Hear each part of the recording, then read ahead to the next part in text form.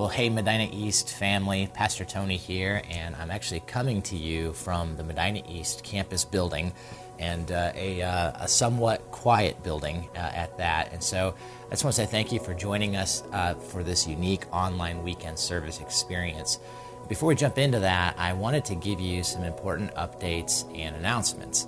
And I know you saw in the email update over the last few days, in light of the gathering ban issued by our governor regarding groups of over 100 people in size, our leadership team here at Grace has decided to suspend all Grace Church gatherings up until April 4th, the weekend of April 4th. And so while we might not be physically meeting all together for the next few weeks, that does not mean that church is canceled, right? And as we talk often here at Grace, we know the church is not a location, the church is not a service, the church is people, right?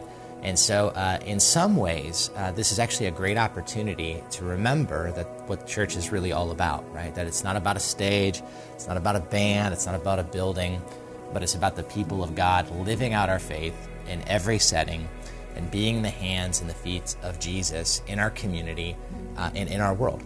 And so while in no way do I want to be dismissive of the seriousness of the situation, I do believe this is kind of a neat opportunity for us and for our church to be the people of God, and an opportunity to be dangerous for God, to be light in times of uncertainty to our neighbors and to our community. And so here's just a few ways I think that we can do that. So first off, I want to let you know about 5 and Change. So every 2 months or so, we kind of focus on making an impact in our community and world together by mobilizing our church towards praying, giving, and going. And so with 5 and Change, what we're saying is, man, imagine if our people gave about $5 and some change to make a change. Imagine the impact that we could make if we rally together. So for example, last time we gave to 5 and Change, we together gave over $2,000 for birthday boxes. And not only that, but we also collected over 60 birthday boxes in 20 duffel bags that are being given to children in the foster care system to meet a great need. And so, man, it's amazing. It's amazing the big impact God can make through us together.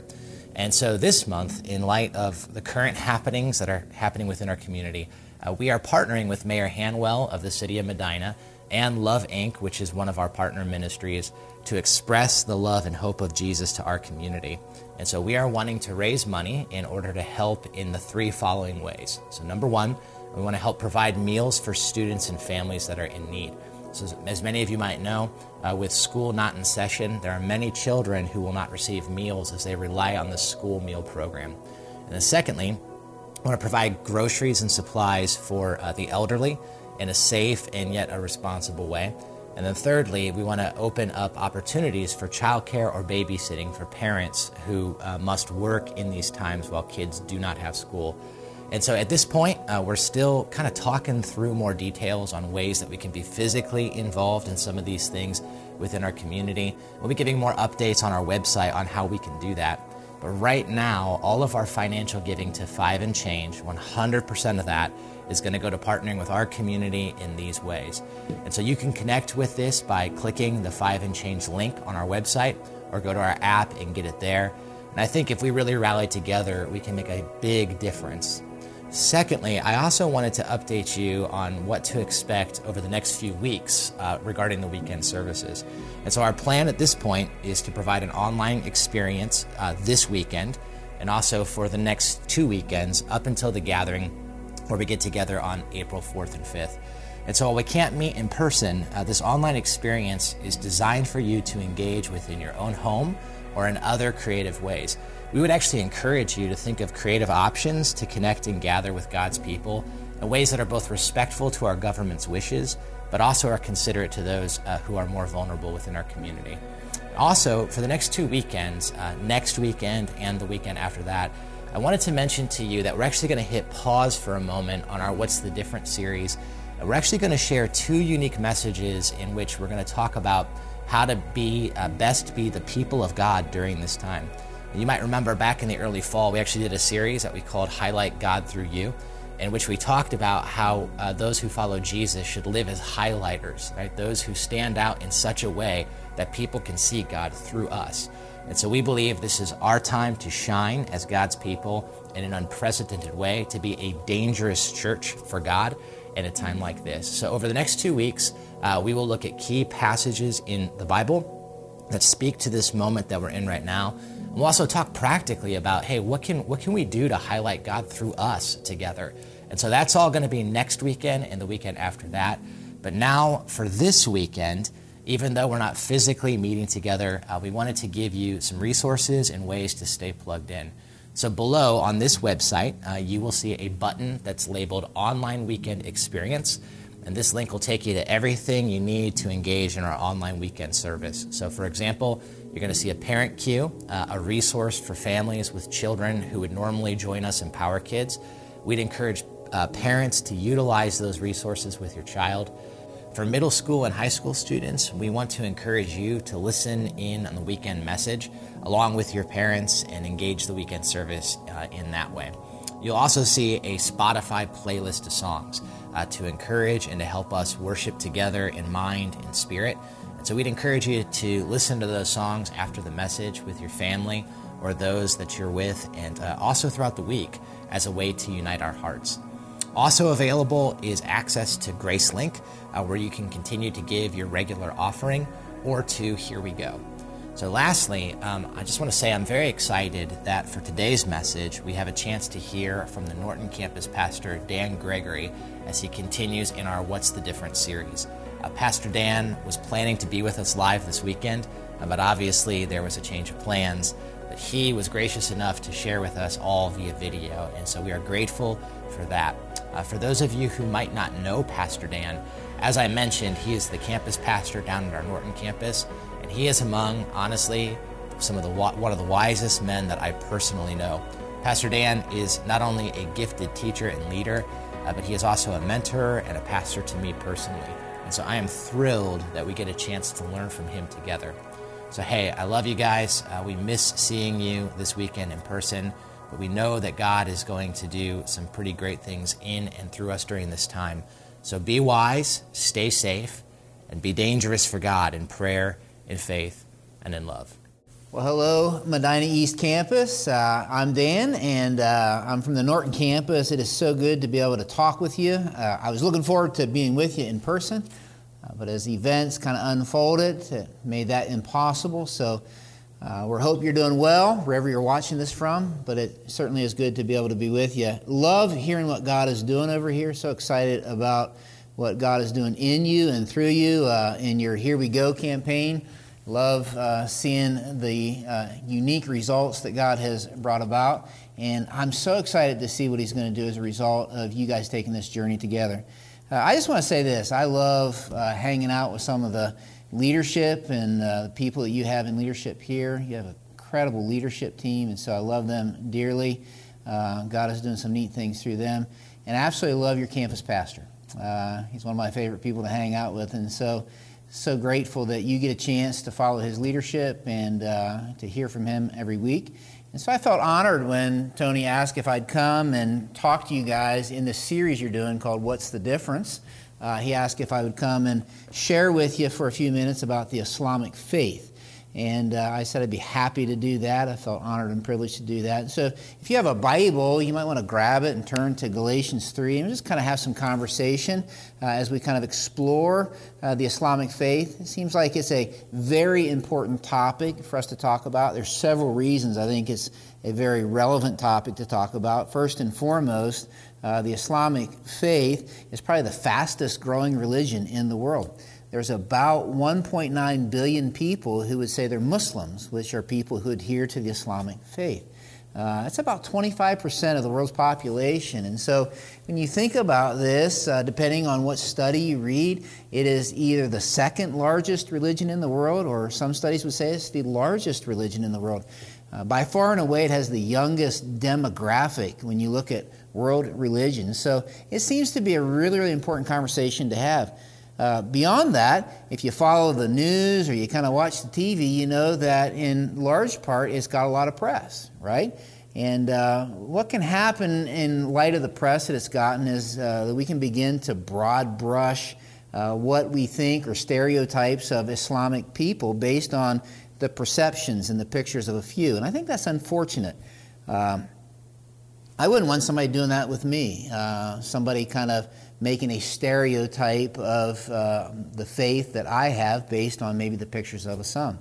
And so what I'd love to do for a few minutes is just kind of have a clear, honest, concise conversation about the Islamic faith and those who would call themselves Muslims. I'd love to be kind about it and not cruel, and I'd love for us to kind of seek to understand as we do that. You know, something I know is this, is that you can be right? You can be right in all the wrong ways. I know people that would call themselves followers of Jesus. They line their life up with Jesus, and for some of them, when they talk about those of the Muslim faith or those who are in the Islamic faith, they talk about them in ways that don't seem to look much like the one that they line their life up with. I've talked with some who would say, well, those who are Muslims, they're the enemy, right? They're our enemy. I don't believe that at all. I don't believe that at all. But I would say this, even if you did believe that, I would like to remind you of the one who, if you're a Christ follower, you line your life up with. In Matthew 5, when he was preaching a sermon, he said this, "You have heard that it is said, love your neighbor and hate your enemy. But I tell you, love your enemies and pray for those who persecute you."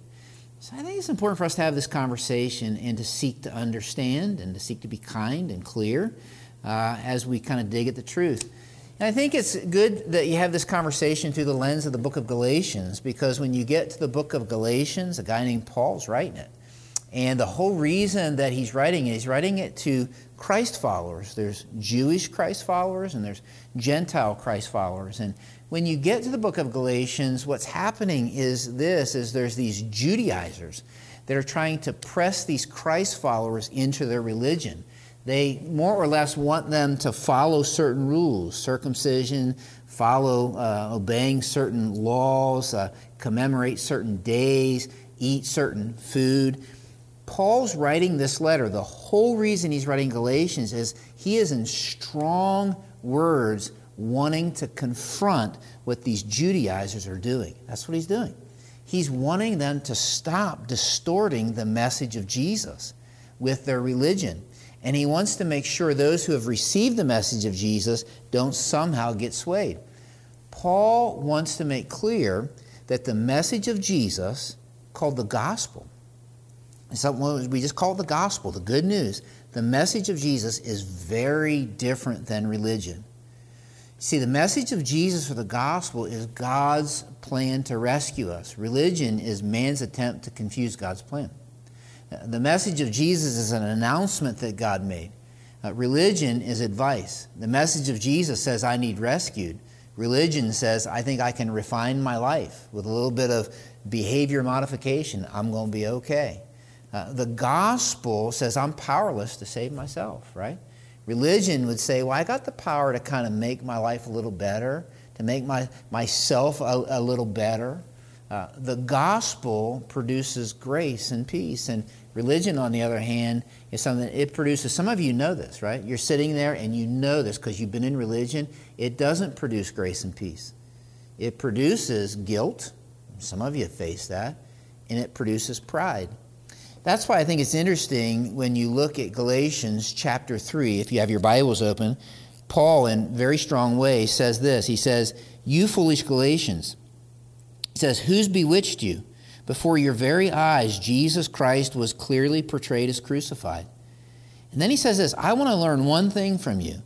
Did you receive the Spirit? That's simply his way of saying when you say yes to Jesus and to the message of the gospel, the Holy Spirit lives inside.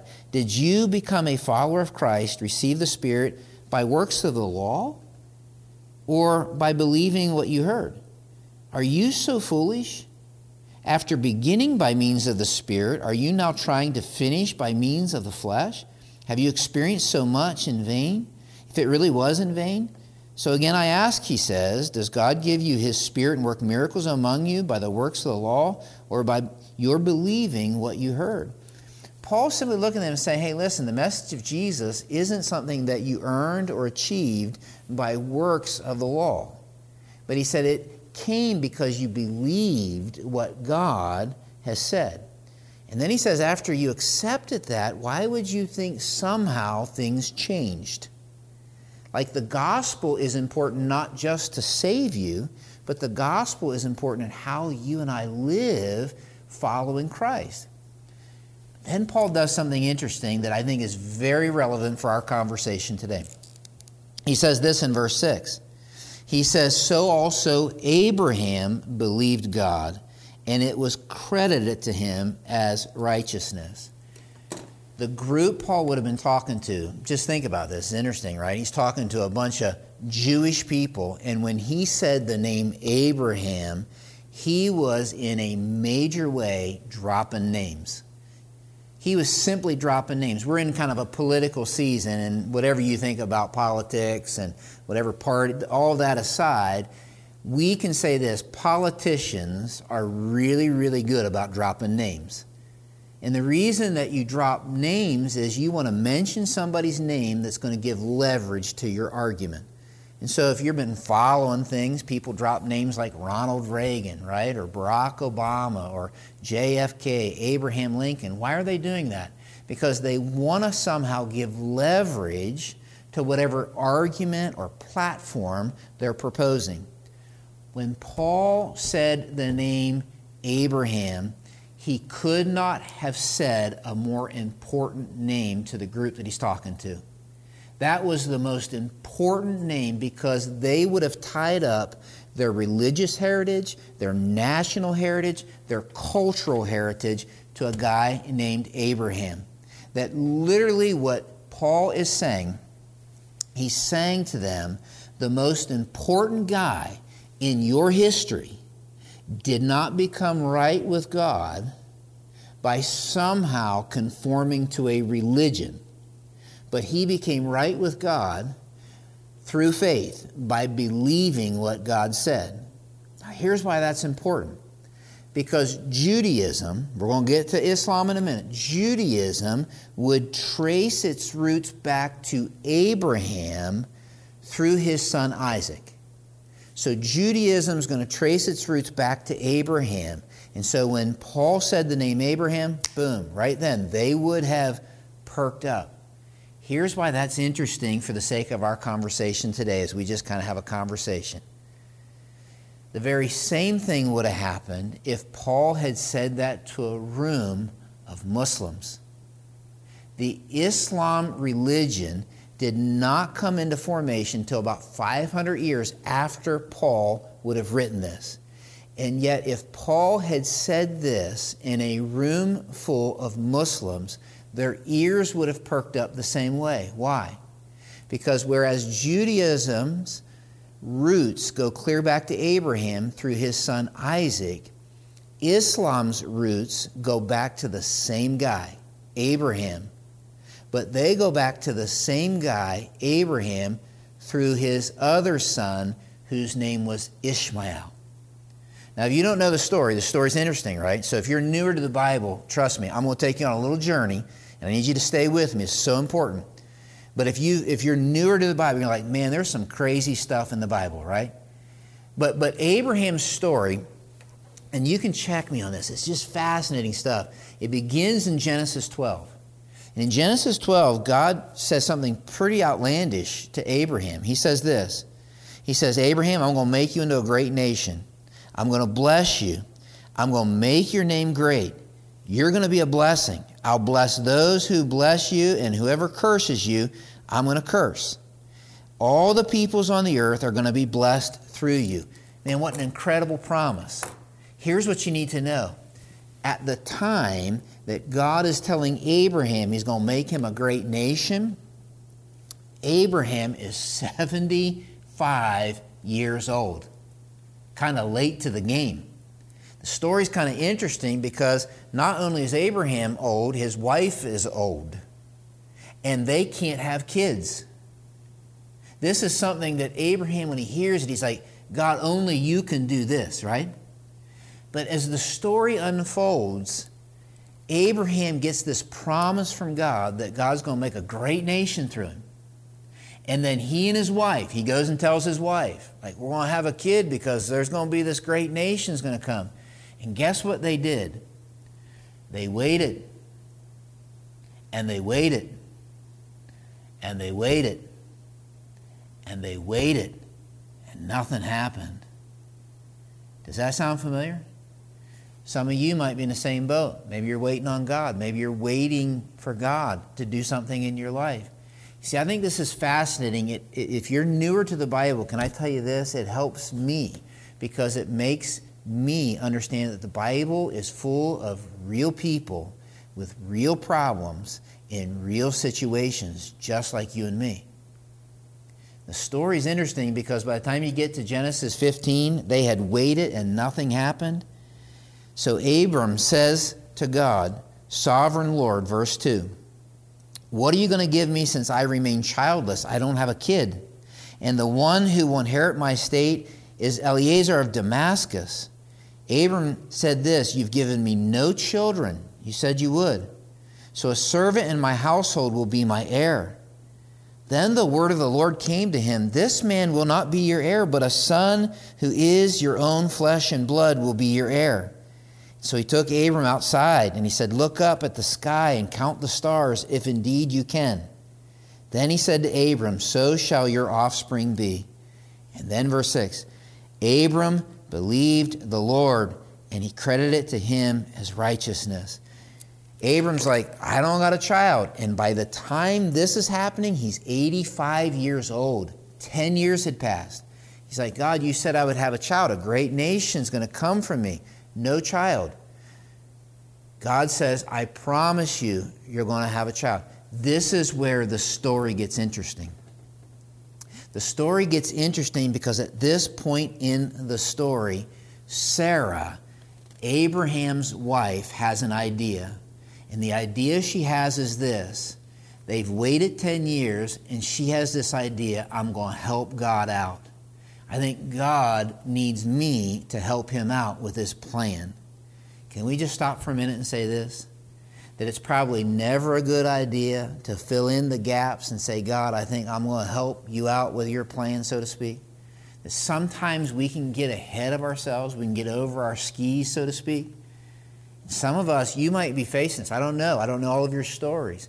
But sometimes we can kind of get ahead of ourselves and say, God, I feel like I got to help you out. I don't know your story. Maybe you're sitting there watching this and maybe you're single. And you're like, I want to meet somebody. I want to meet somebody. I want to meet somebody who's following Jesus with all of their life. But I haven't met anybody. And so I think I'm going to help God out. I think I'm going to help God out. I'm going to hurry up the plan. I'm going to step outside of God's plan to find somebody to spend my life with. Maybe it's finances, I don't know. Maybe you're sitting there like finances are tough. And you're waiting for God to kind of help you get on the other side of this financial challenge. Isn't it true that we can, God, I think I got to help you out. And maybe I got to kind of cut some corners and maybe I got to skimp some edges just to help you out, to hurry up your plan. Sarah decides, I'm going to help God out because I'm not sure God's going to come through like he said.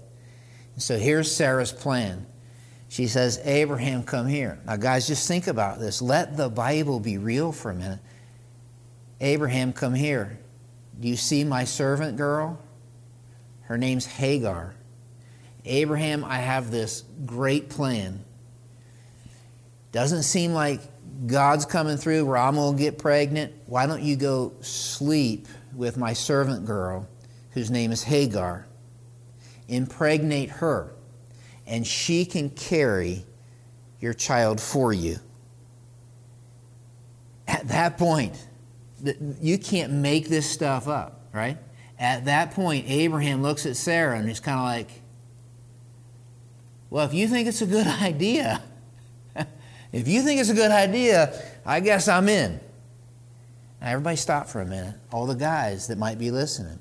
At that point, you know what Abraham did? At that point, he delegated away his leadership.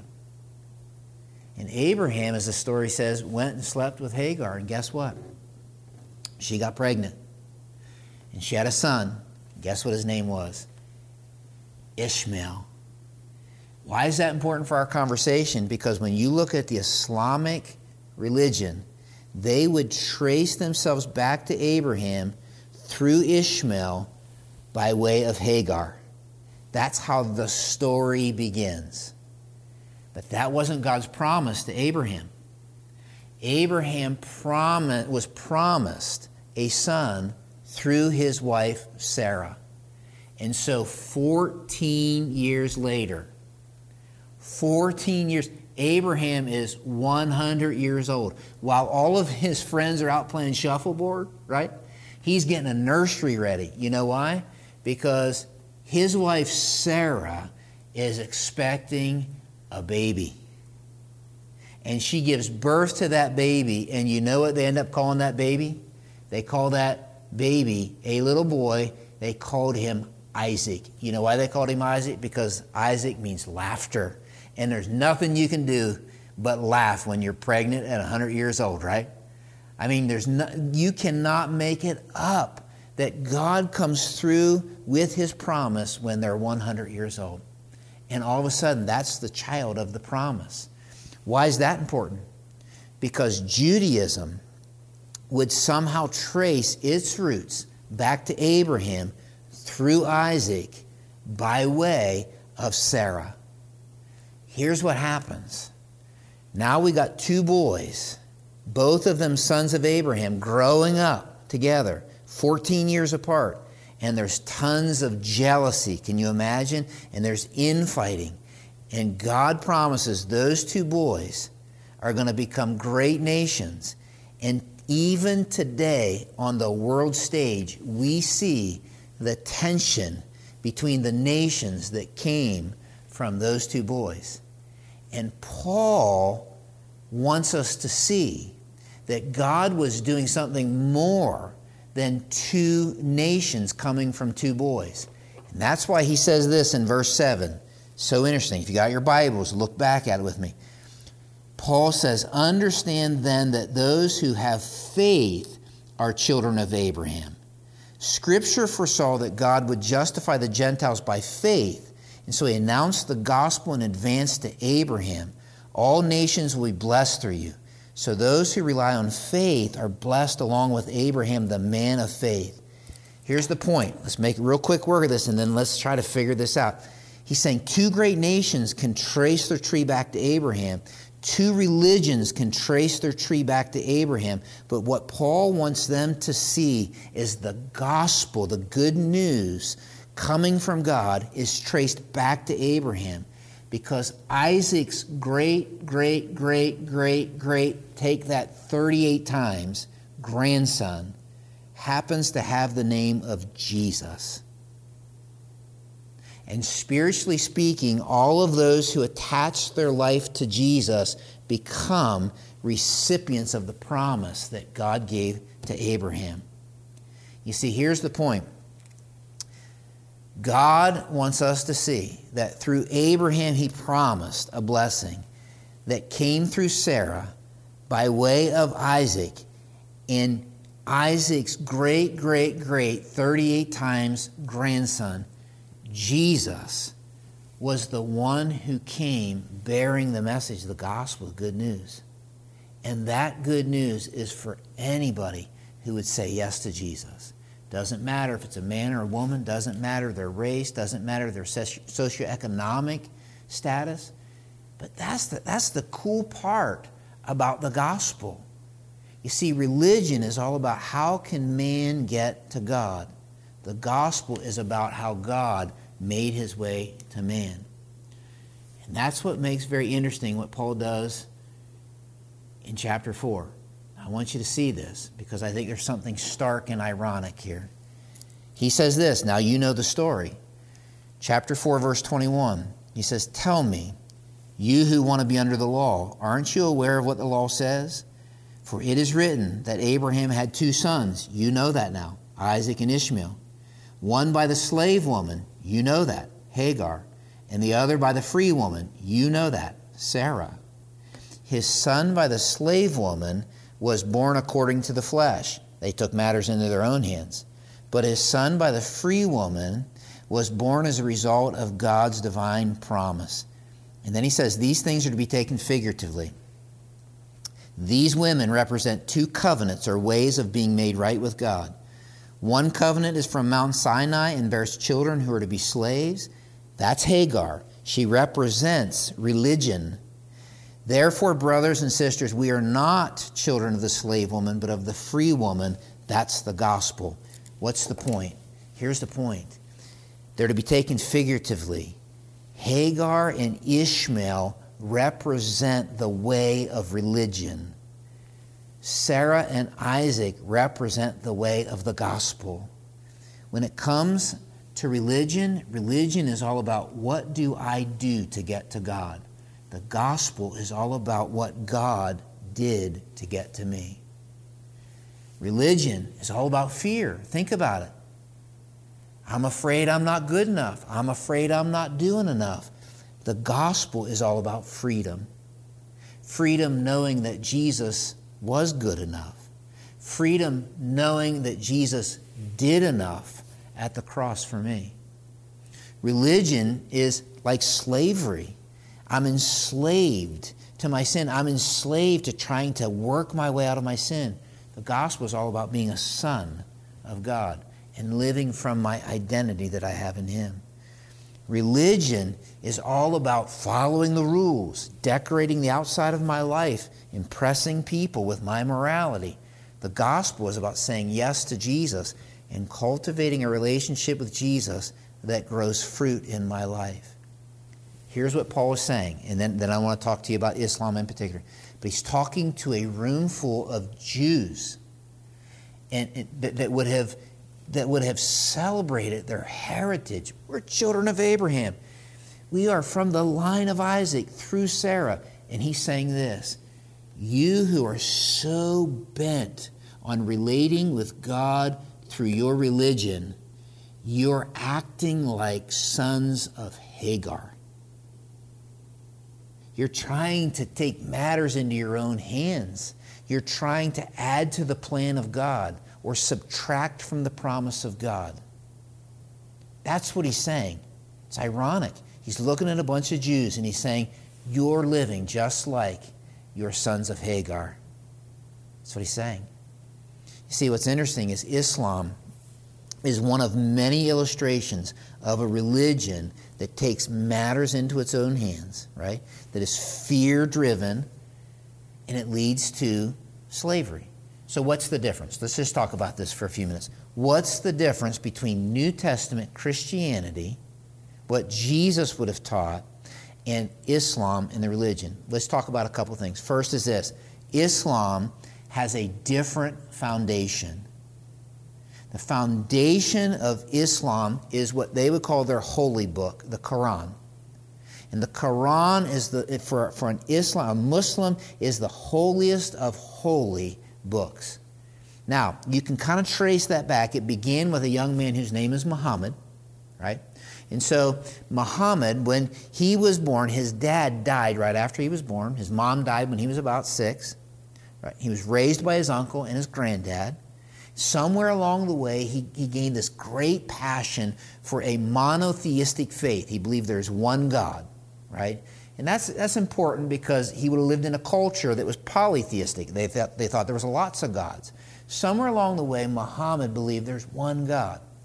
Here's how the story of Muhammad goes. Around about when he was age 40, about 610 AD, the Islamic religion would say this, that Muhammad said he began receiving messages and revelation from the angel Gabriel. And so he began receiving these, and he received them over a period of 23 years. What's interesting, a lot of people maybe don't know this, is Muhammad was illiterate, which wasn't that uncommon back then, right? But he was illiterate. And so he would recite these revelations to someone for them to write down. The word Quran means to recite. That's what it means. And so the Quran is full of these recitations of Muhammad that he got supposedly from the angel Gabriel. And so the Quran is full of things like ethics and theology and law and history and things like that. For a Muslim, it is the holiest of holy books. Lots of Muslims will wash their hands before they touch the Quran, right? Lots of them will hold it above their waist, right? They believe it's that you don't want to drop the Quran on the floor. They believe the Bible has some good things in it, but it's been distorted. And so for them, the Quran is very much the holy of holy books. That would help some of you make sense of what happened several years ago at Guantanamo Bay, right? That's why that was so deplorable to a Muslim, because of the way they would view the Quran. The Quran is different than the Bible. You can kind of see it in the chart we have here, but the Quran has 114 chapters. The Bible that I have here in front of me is a library of books, 66 books split into two parts. In Old Testament, 39 books, New Testament, 27. The Quran has one human author who was reciting what the angel Gabriel kind of told him. When you come to the Bible, it has 40 plus authors, human authors, that are literally inspired by God to write what God wanted them to write. The Quran happened over 23 years. The Bible over 1,500 plus years. The Quran revolves around a person whose name is Muhammad. The Bible revolves around a person, his name is Jesus. Very different foundations. Not only that, but Islam has different beliefs. Let's take a look at a couple. First, they have different beliefs about God. Different beliefs about God. A Muslim would believe that God is all-powerful. So would a follower of Jesus. That God is all-knowing. So would a follower of Jesus. That God created. So would a follower of Jesus. But a Muslim would have a view of God that he is unknowable. That you can't have a relationship with God. Maybe you've seen this on the news, but they refer to God as Allah. So maybe you've heard this phrase, Allah Akbar, right? It simply means this: Allah is the greatest. God is great. That's all they're saying, right?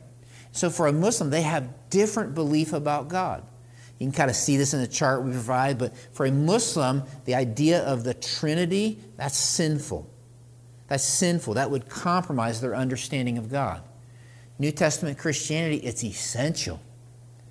Right? We believe that God has always existed in this beautiful relationship of love. Father loving the Son, Son loving the Father, Spirit loving the Father, loving the Son. That God existed in love, created from loving relationship. Not only that, but they do not believe God, they do not picture God as a father. Right? For them, that would be like, God's unknowable. He's not our Father. New Testament Christianity, when Jesus taught his followers to pray, he said, pray this way: Our Father, who art in heaven, hallowed be thy name. That we can picture him as our daddy. But he's not like our dude, he's our daddy, right? He says, our Father, hallowed be your name. Like, our daddy's a big deal, right? Not only that, but in Islam faith, man seeks to appease God. New Testament Christianity, God is seeking to redeem man. Different beliefs about God. Different beliefs about Jesus. Jesus is mentioned in the Quran 93 times. And yet Jesus in the Islamic faith is second to Muhammad. He's a prophet. New Testament Christianity, Jesus is literally God in the flesh. That he is the Savior of the world. He died, was buried, rose again, so that we could have eternal life. But he's not just Savior, he's Lord, right? The one who saves us and gives us eternal life also leads us into abundant life, right? And so he's Lord, he's King. They believe that Jesus didn't die on the cross, but that Judas was made to look like Jesus and put in his place. New Testament Christianity would say that Jesus died, was buried, and rose again for the sins of all mankind. You see, it makes interesting what Paul says in Galatians 3. He says, you foolish Galatians, who's bewitched you before your very eyes? Jesus was portrayed as crucified. Like you literally saw it. They have different beliefs about salvation. And here's where I really want you to lean in, and we're going to kind of land the ship here. But the Islamic faith would have very different beliefs about salvation, how someone's made right with God. Can I read from you? And we'll put it up here so you can see. And I want to make sure you hear me say this. I'm reading from the Quran, not the Bible. The Quran, okay? But here's what the Quran says. When the horn is blown, no relations between them will exist on that day, and they will not ask after one another. Now look at this. Those whose scales are heavy, those are the successful. But those whose scales are light, those are they who have lost their souls. In hell, they will dwell forever. The fire lashes their faces, and therein they grimace. Here's the way the Islamic faith would see salvation and how someone's made right with God. They see God as a judge, and that literally all of us stand before God with this scales, and we all have bad things. We all have bad things in our life. And so the goal is to somehow outweigh the bad with good, so that when that day comes and we stand before God, the scales are this way, where my good is outweighing my bad. I want to somehow put enough good in my life that outweighs all the bad, the times in my life where I've had bad thoughts, I've done bad things, bad habits, whatever it might be. So that's the way a Muslim would see God. He's a judge who's weighing my life on scales. And that's why for the Muslim faith, these 5 pillars of Islam are so important. And maybe you've heard of them, maybe you haven't. You might want to write these down. The very first pillar is just this daily declaration of faith. For a Muslim, every day they would want to say, there is no God but Allah. Muhammad is his messenger. And that's what they would want to say every day. Not only that, but the second pillar is this. They have these obligatory prayers 5 times a day facing Mecca. A Muslim would pray. Why? Because he wants to make sure his good outweighs his bad. Not only that, they have this pillar of compulsory giving. 2.5% of their wealth given away to charity. Why? I want my good to outweigh my bad. Beyond that, they fast during the month of Ramadan, sun up to sundown. And so a Muslim would want to do that because I want my good to outweigh my bad before I stand before God. And the final pillar is this, that they take a pilgrimage to Mecca, preferably every year, but at least once in their lifetime. Why? Because God is a judge, and I want to make sure that my good outweighs my bad. You see, Islam and New Testament Christianity have vastly different beliefs when it comes to salvation. For a Muslim, their belief is salvation is when my good outweighs my bad as I stand before the judge who is God. For a Christian, salvation is this. It is by grace alone, through faith alone, in Jesus alone. That's salvation. You see, the Islam religion has a very different gospel. Can I say it this way? It's a gospel that is no gospel. That's not good news. That's not good news at all. Think about it. If that's my gospel, how good is good enough? Now listen to me for a second, and then I want to land with 2 things and be done and pray with you. Such a privilege to be able to talk to you sitting there on your kitchen table in your living room. It's easy to see in the Muslim faith, in Islam, this idea that they have this different belief about salvation. But what is easy to see in them and in their religion sometimes can be hard to spot in us. And the truth be told, there's some of you maybe that are sitting there, and that's exactly how you see God. I've been a pastor for 26 years, and I talk to people all the time, and here's what they say: I just hope when I get to heaven that my good outweighs my bad. And literally, I have the very same understanding of God, that He stands there with these scales. That's why, if your Bible's still open, Paul said this. Verse 10, Galatians 3. For all who rely on the works of the law are under a curse. As it's written, cursed is everyone who does not continue to do everything written in the book of the law. Clearly, no one who relies on the law is justified before God, because the righteous will live by faith. The law is not based on faith. On the contrary, it says the person who does these things will live by them. Christ redeemed us, saved us from the curse of the law. How? By becoming a curse for us. For it's written, cursed is everyone who is hung on a pole. He redeemed us in order that the blessing given to Abraham might come to the Gentiles through Christ Jesus, so that by faith we might receive the promise of the Spirit. What is he saying? He's saying God is a judge. That's what he's saying. God is a judge. But he's saying in Christ, I am blessed because Christ was cursed for me. That's why Jesus died. That's all he's saying. Paul is saying this, and for some of you, you might need to hear this today. I don't know. He's saying nobody will ever be made right with God by pressing into a religion, by keeping the law, by hoping they're good enough, by somehow hoping their good outweighs their bad. Why? Because if I'm just hoping that my good outweighs my bad, you know what the problem is? I still have my bad. And God can't exist with sin. And that's where the gospel's good news, because the gospel says God is a judge who sent Jesus. And when Jesus died on the cross, you know what he did? He came and took my bucket of sin to the cross with him. He took all of it. And it's covered by his blood.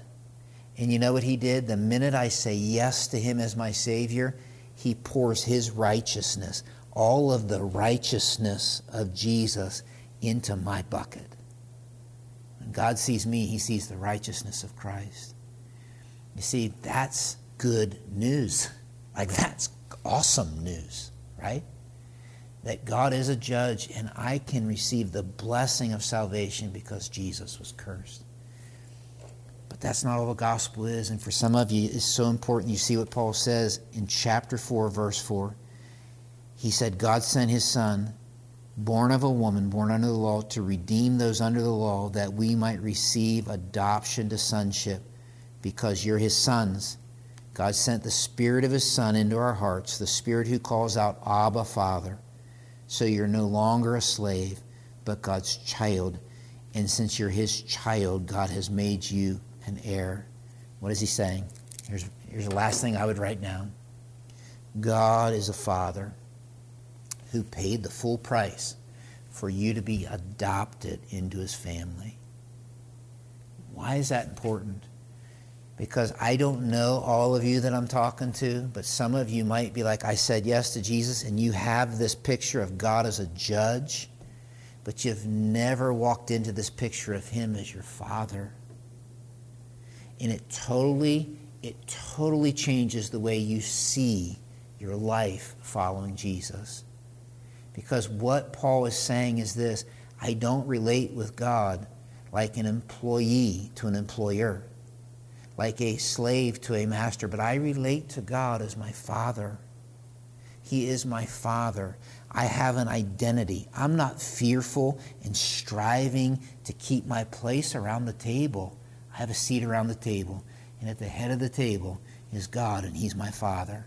He adopted me into his family. He paid the full price for me. You see, for some of you, you have this picture of God. He's this judge, but he's disconnected. And instead, he's a Father who desperately wants to have an intimate, personal, ongoing relationship with you. He loves you. So what do we do with all this? Well, some of you might be sitting there in your living room. Maybe you're watching this around the table. I don't know. And maybe you've never said yes to Jesus. You're hoping your good outweighs your bad. Can I encourage you today, right there at your table, that you can stop what you're doing and say, Jesus, I believe that when you died for all of my bad stuff, all of the stuff that I'm guilty of. And I want to say yes to you as the only one who can save me from that. And in saying yes to you, I'm asking that you wrap me in your righteousness, that you pour your righteousness over me. That minute, that moment, the moment that happens, you receive the blessing of salvation. And God becomes your Father. If you prayed that prayer, maybe had that conversation, I'd love for you to tell Pastor Tony, Pastor Seth, one of the pastors, somebody here at Medina East. For some of you, you've prayed that prayer. But maybe the takeaway is simply this: is for you to begin to see God as your Father, for you to begin to relate to him as your Father, to begin to relate to him as his son or his daughter, to begin to have the freedom to pursue him, to live from the identity you have from him, not for an identity to appease him. You see, here's what Paul would say. You can sit in church. You can sit in church all of your life and live like a son of Hagar. The invitation is for you to have the blessing that came through Isaac by way of Jesus. What about those of you who have Muslim friends? I hope you have Muslim friends, and I hope you'll be friendly to them. Can I just make this suggestion? It's important first that you know there is a difference. But can I encourage you this way? Don't spend so much time arguing your point. My encouragement to you would be this: live your reality in the gospel. And if you'll live your reality as somebody who has received the blessing of salvation with God as your Father, you know what I know will happen? All of a sudden, the grace of the gospel will produce love, joy, peace, patience, kindness, goodness, self-control. You know what's exciting when that happens? When your Muslim friends, your neighbors, whoever bump up against your life, and that's the fruit that's coming from your life, they get to taste and see that God is good. That would be my encouragement to you. I love you guys. Can't wait to see what God's going to do in and through you. So grateful we get to do this journey together. I'd love to pray with you as we close. Father, I thank you for Jesus. Thank you for loving us. Thank you for sending Jesus to die for us. Thank you that we can call you our Father. God, I am so grateful that Jesus took my place on the cross. I'm so grateful that he grabbed my bucket of sin and that he wrapped me in his righteousness. And I am blown away by the fact that you allow me to come into your presence and call you my daddy. And that you love me. And that you pursued me. God, I want to live from that. And I pray when people bump up against my life, that they would taste and see that you are good. And I pray for my Muslim friends. I pray that they would see that you are a good God who loves them and pursues them and made a way for them to be right with you. I pray this in Jesus' name. Amen.